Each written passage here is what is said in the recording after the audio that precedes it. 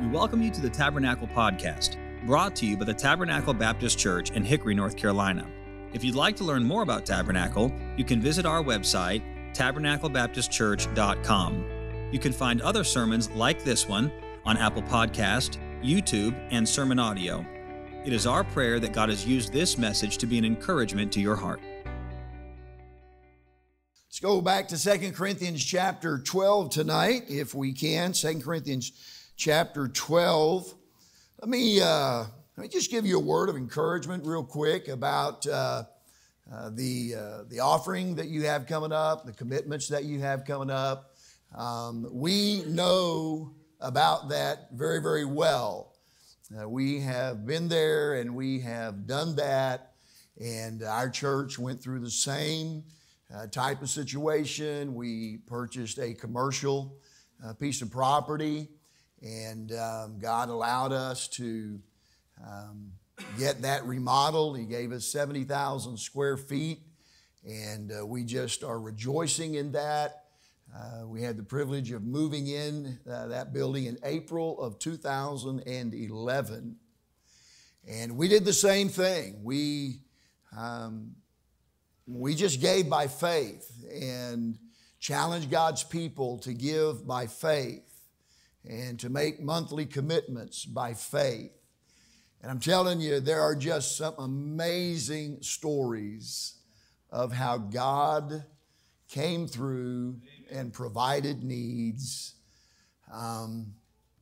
Everything from, my wife and I, we had sold everything we could sell. There wasn't anything else other than our kids to sell, to get in on the offerings that we were receiving. And so we just began to pray, and we talked about it, began to pray, asked God if He would give her a part-time job. And we committed to the Lord that if He would, that after we tithed, that we would give all of that income to the Lord, that we would give it to the building fund. And I don't know how many years, a lot of years, but she did it gladly, and God took care of us, and God did some amazing things. And I think about an old crippled, gnarled hand lady named Karen Downs. Karen, she said, "Preacher, I can't do much, but I can collect pop cans." And so she would literally hobble down alley after alley after alley. And she would carry a black trash bag with her. And she would fill up that trash bag, and she would fill up many, many, many trash bags. And then various families of ours would drive her 60 miles north to Garden City, Kansas, where she could turn those in. And what money she got from that, Karen was able to give to the building fund. And there's just so many stories like that. Young couples who, are struggling to make it, but they said, "Preacher, we're going to get in on this by faith." And God just did so many incredible things. And all of that to say this, last December, we were able to burn the note 7 years early. Amen. Because God's people bought into the vision, and God's people had a mind to work. And so I hope that you will follow your pastor and his faith and the other leaders here as they catch the vision for what can take place over there. And I'm telling you, you will have stories to tell that will increase your faith incredibly. And so I hope that you'll get in on that. Don't miss the opportunity to see God work in just an amazing way. Of course, we've been talking about grief today, and I've often said this about that. Grief is something that from the outside looking in just can't possibly be understood. On the other hand, from the inside looking out, it can't possibly be explained. Grief is a very unique emotion. Loss is a very unique. There, even this morning, we heard a number of stories of folks who have experienced loss in different ways. And as I said this morning, we will continue to experience grief as long as we live in a broken world. But there's coming a day, amen? There's coming a day when there will not be any more grief. And praise the Lord for that. Let's review. Let's read verses 7 through 10, and then we'll review a little bit, and we'll get into what the Lord has for us tonight. Paul writing in 2 Corinthians 12, verse 7, "And lest I should be exalted above measure through the abundance of the revelations, there was given to me a thorn in the flesh, the messenger of Satan to buffet me, lest I should be exalted above measure. For this thing I besought the Lord thrice, 3 times, that it might depart from me. And he said unto me, My grace is sufficient for thee, for my strength is made perfect in weakness. Most gladly, therefore, will I rather glory in my infirmities, that the power of Christ may rest upon me. Therefore, I take pleasure in infirmities, in reproaches, in necessities, in persecutions, in distresses for Christ's sake. For when I am weak, then am I strong." The first thing that we learned this morning about coping with loss is that we don't have to get over it. And honestly, we can't get over it. But even beyond that, God doesn't require us to get over it. The concept of getting over it is a misleading and empty expectation. And I've already said, we get over breaks and sprains. We don't get over amputations. Yes, there are things that come into our life that are very hurtful and very painful. Those would be the breaks and sprains of life. But eventually we're able to shake that off, if you will, and we're able to get past the hurt and past the pain. But every now and then we experience an amputation where a part of us is taken away, a part of us is missing and will be missing for the rest of our lives. We don't get over an amputation. We learn to get through it. That doesn't mean that we just shut the door behind us and do our best to pretend the pain away. That's not what it means to get through. But what it does mean is that there will come a time, by God's grace, that we will come to accept the horrible event that brought us so much grief and so much sorrow. And we'll find the strength to move forward in life despite the loss and pain. And I told you this morning that time is different for different people, even different people within the same family. I mean, you think about our family. There's TJ's wife, Sheena. She had an intimate, one flesh connection with him that nobody else had. So she had one type of grief.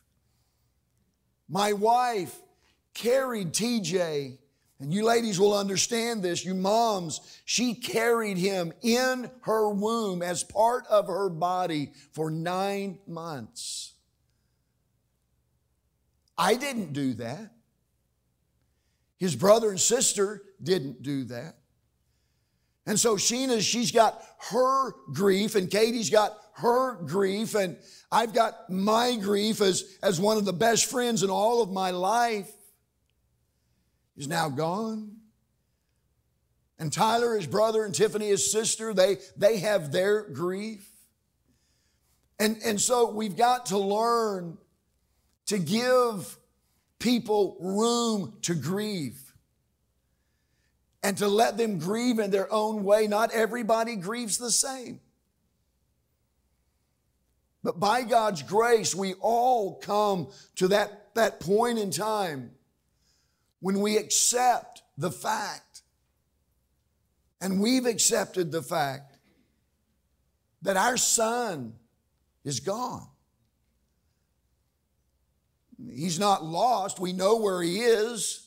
People say, I'm sorry for your loss. We didn't lose him. We know where he is. And we're thankful for the hope that one day we'll see him again. And then we talked about a third truth having to do with the sovereignty of God. A true belief in God's sovereignty is to believe that God is never caught by surprise and that He is always in control, even through events that seem so random and so meaningless. So let's pick up tonight with a fourth truth that will help us get through what we'll never get over, and it's simply this: God can use our pain, or use pain for our good and His glory.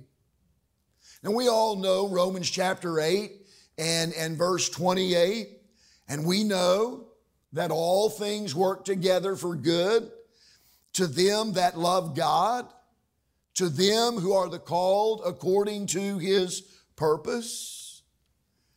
But here's a conclusion that I've come to tonight. God has a different definition for words than I do.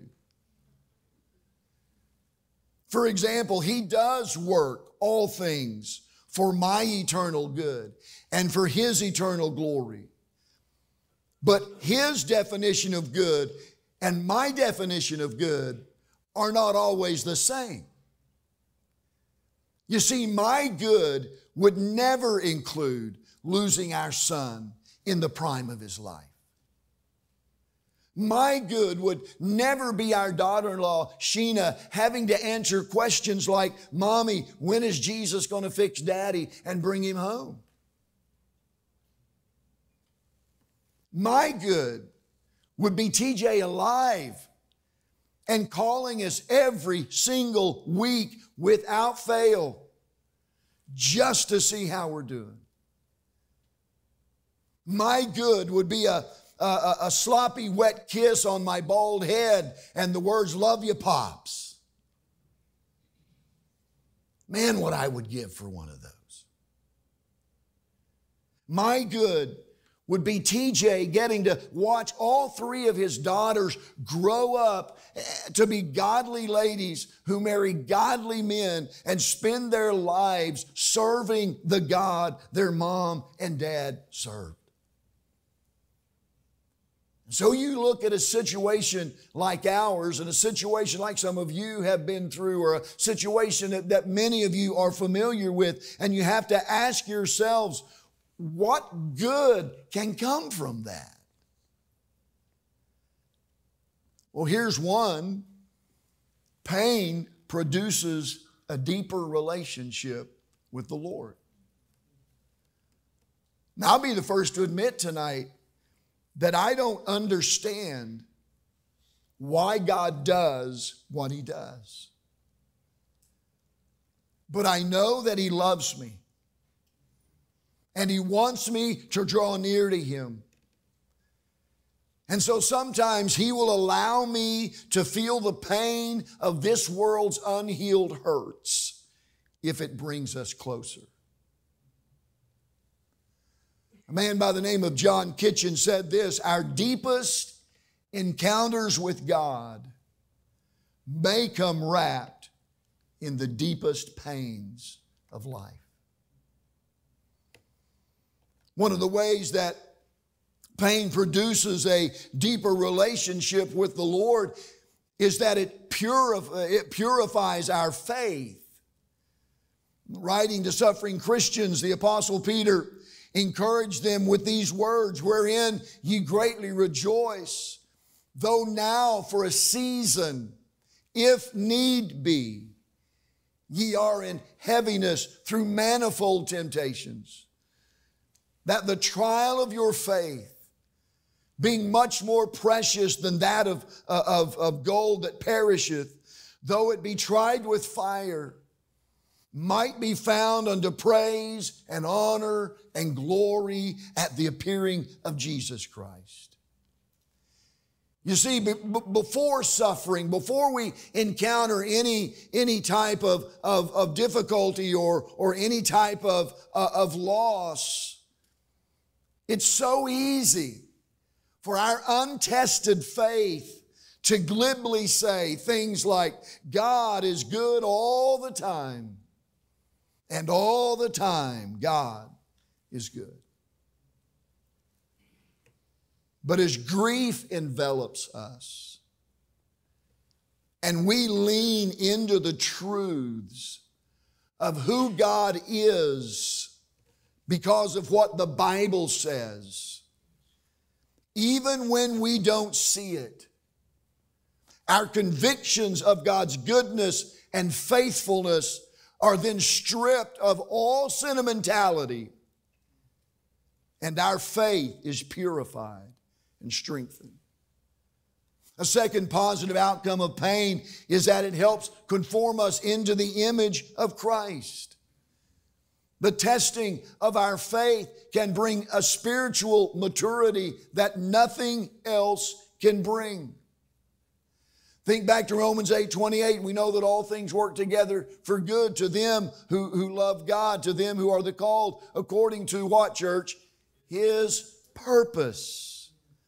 And then Paul goes right on in the next verse and tells us what God's purpose is. For whom he did foreknow, he also did predestinate to be conformed to the image of his Son, that we might be the firstborn among many brethren.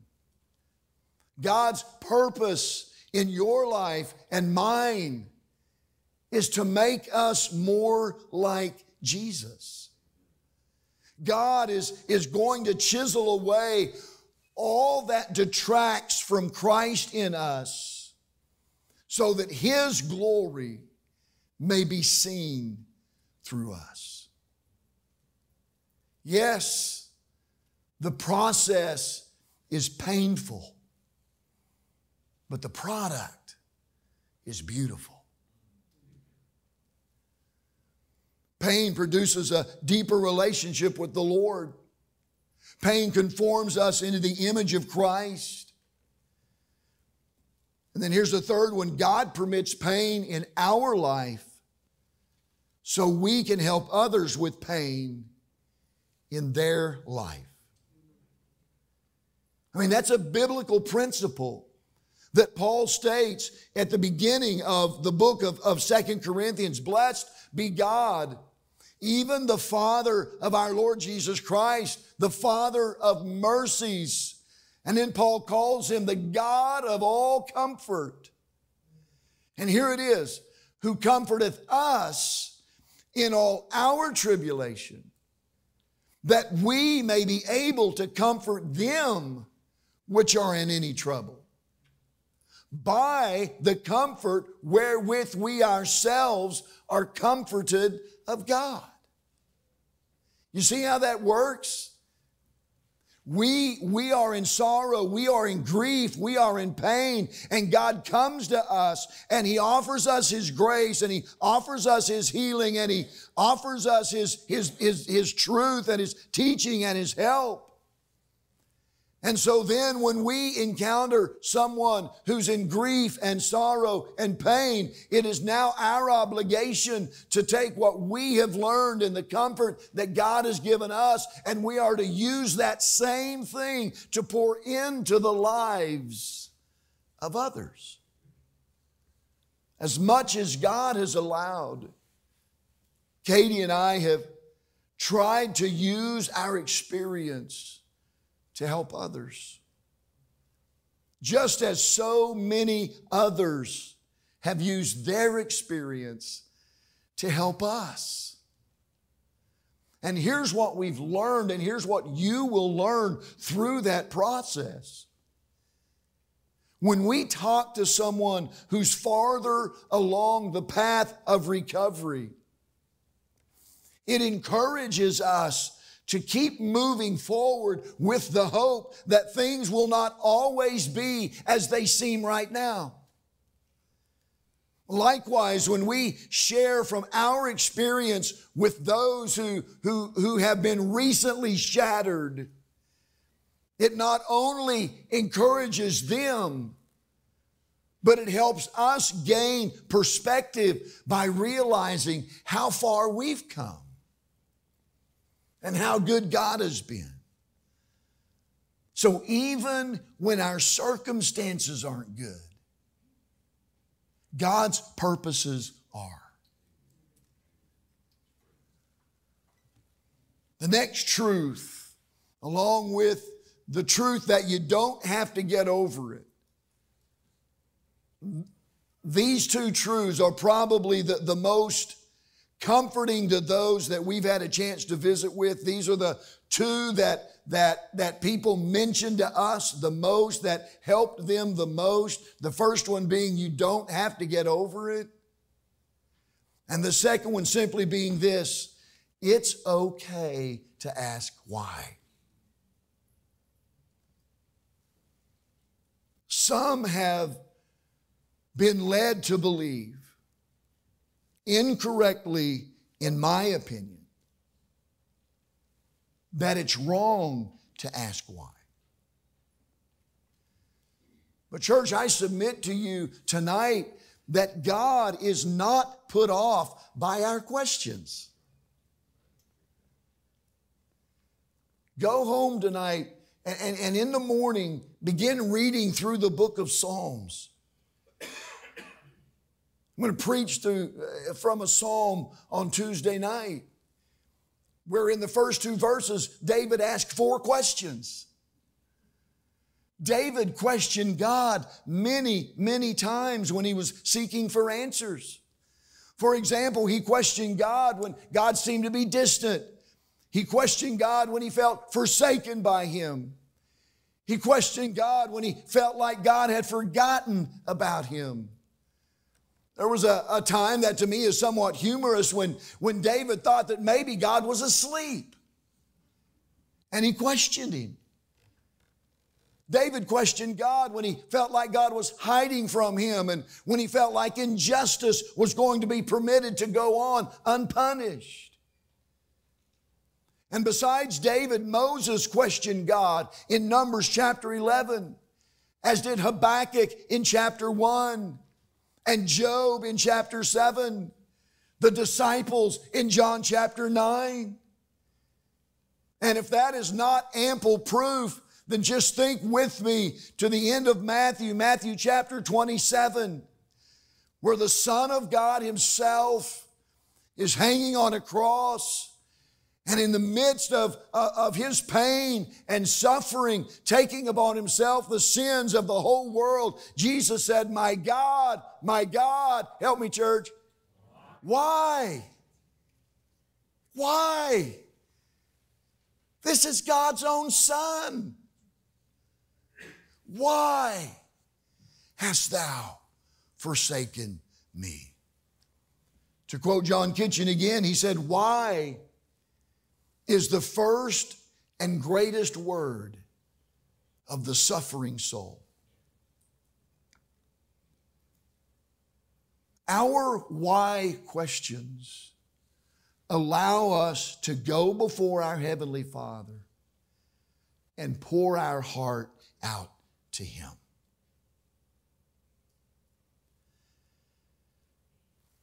But that being said, I'll say this. I believe there is a danger in a persistent focus on why. Because the longer our question goes unanswered, the more it feeds a sense of entitlement. And as that sense of entitlement grows, it can easily and often does lead to bitterness. The subject of bitterness, as you can well imagine, is a whole sermon in itself.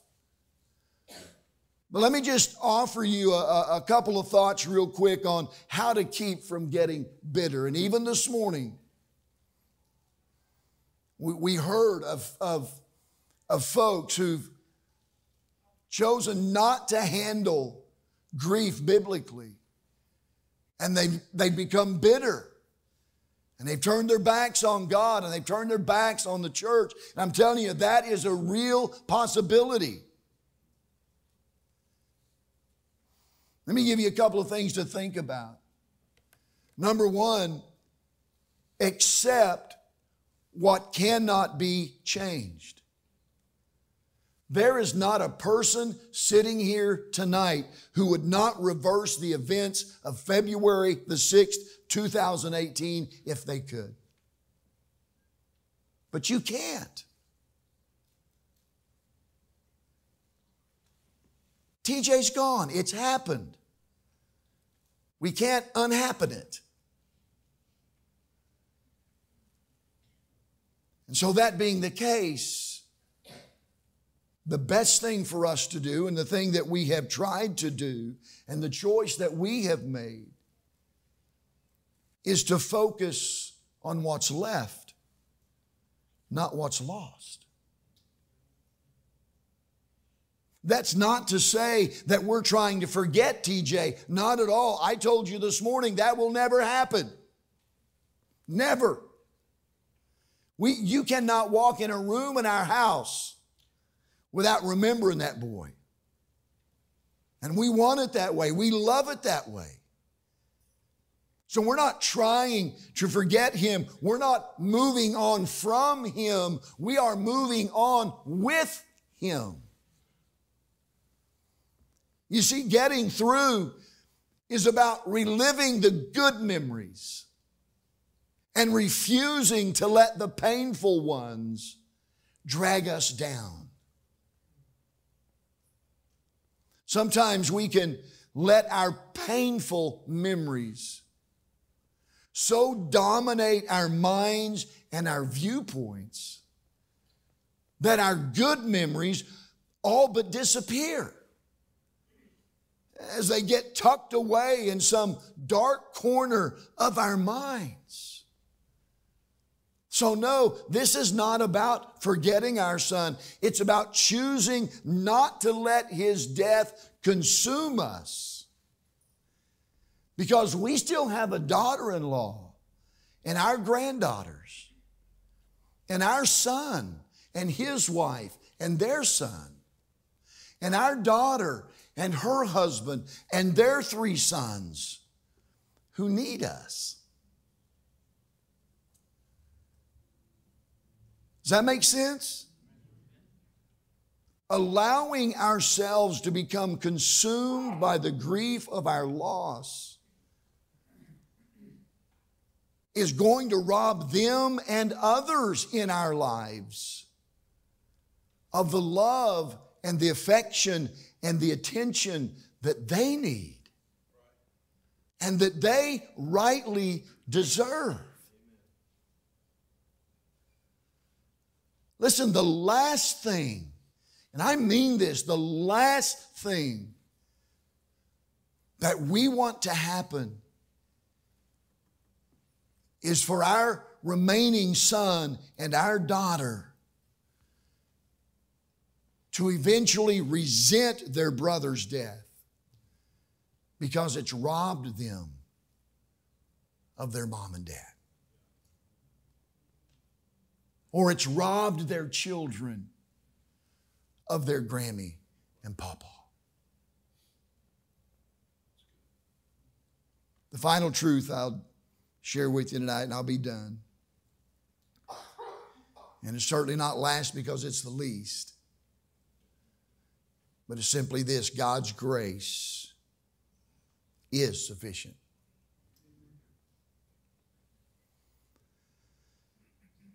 The pain of losing our son was greater than anything I can even begin to describe. But the help that we have received from the Lord is greater than anything I could begin to explain. God said to Paul, "My grace is sufficient for thee."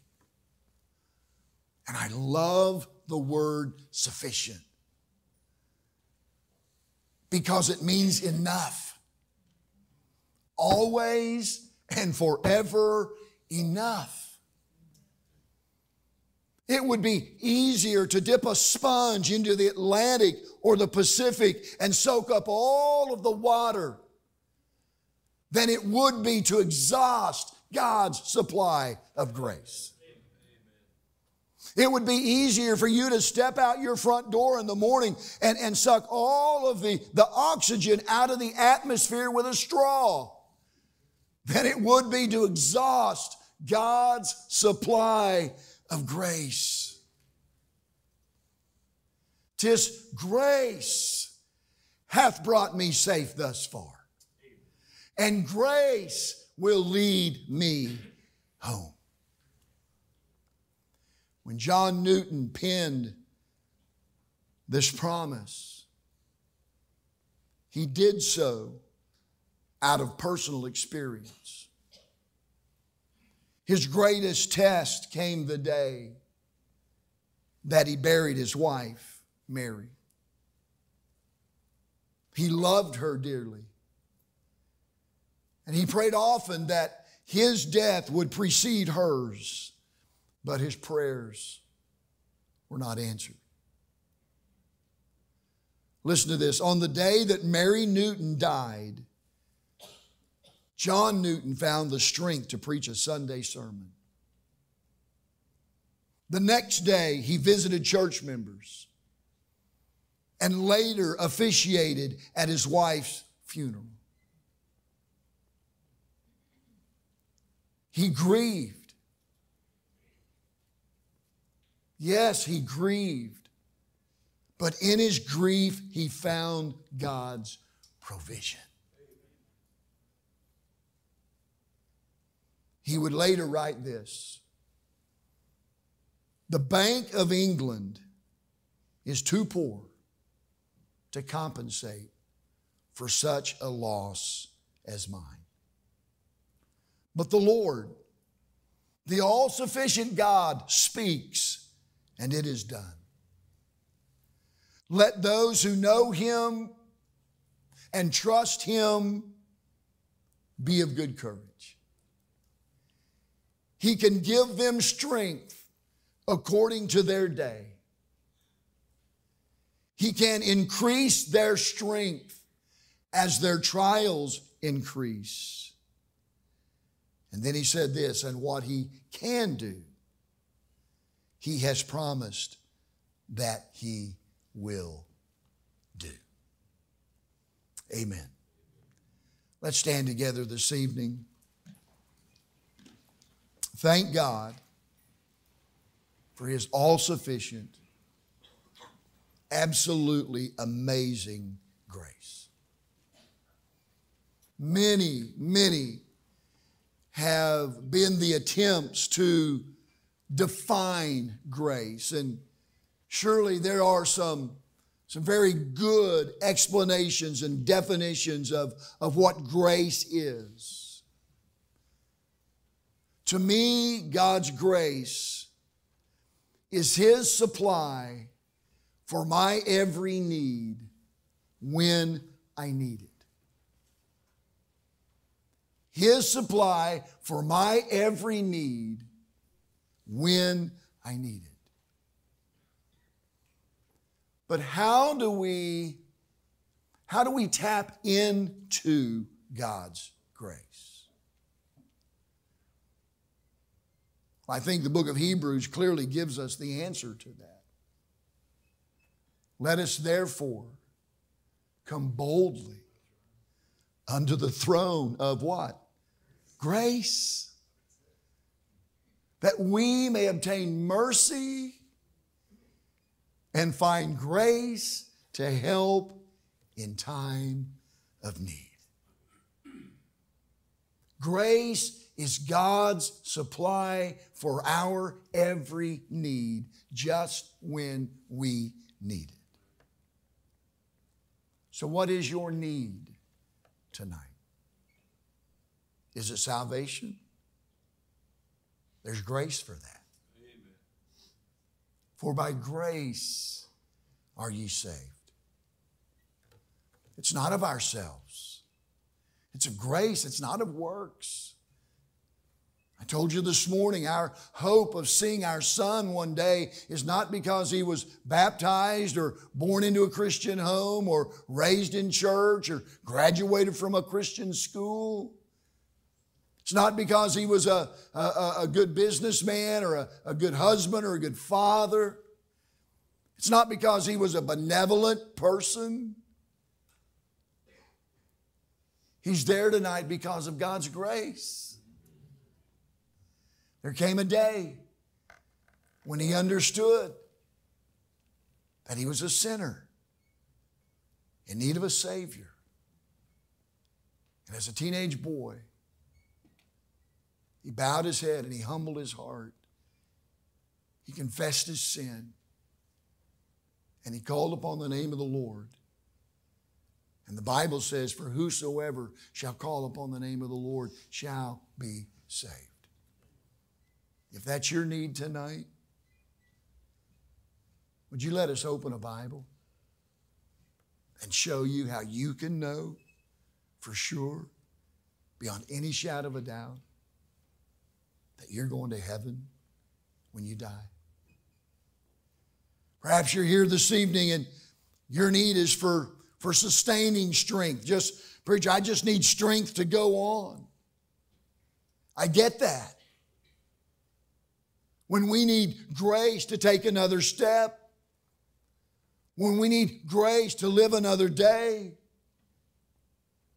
when we need grace to cope with another memory, listen, all we have to do is simply go to the Lord in prayer and ask for it. Go to the throne of grace, and there we'll find mercy and grace to help in our time of need.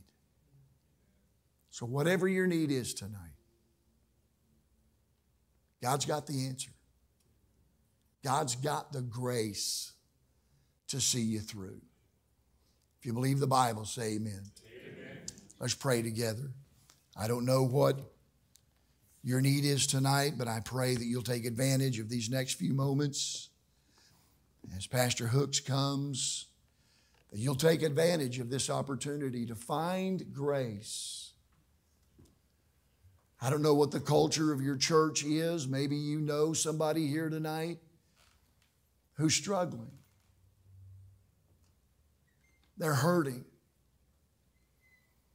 And maybe God would lay it on your heart just to go to them, slip your arm around them and let them know, hey, I love you. I want to pray for you. I am praying for you. I want to pray for you now. But whatever God leads you to do tonight, you obey Him. Thank you for listening. We pray that God has used His Word to speak to you today. If you'd like to learn more about Tabernacle, you can visit us online at tabernaclebaptistchurch.com. There, you'll find additional information about our church, opportunities to partner with us financially, as well as other resources that we hope can be a help to you. May God bless you, and thank you once again for listening.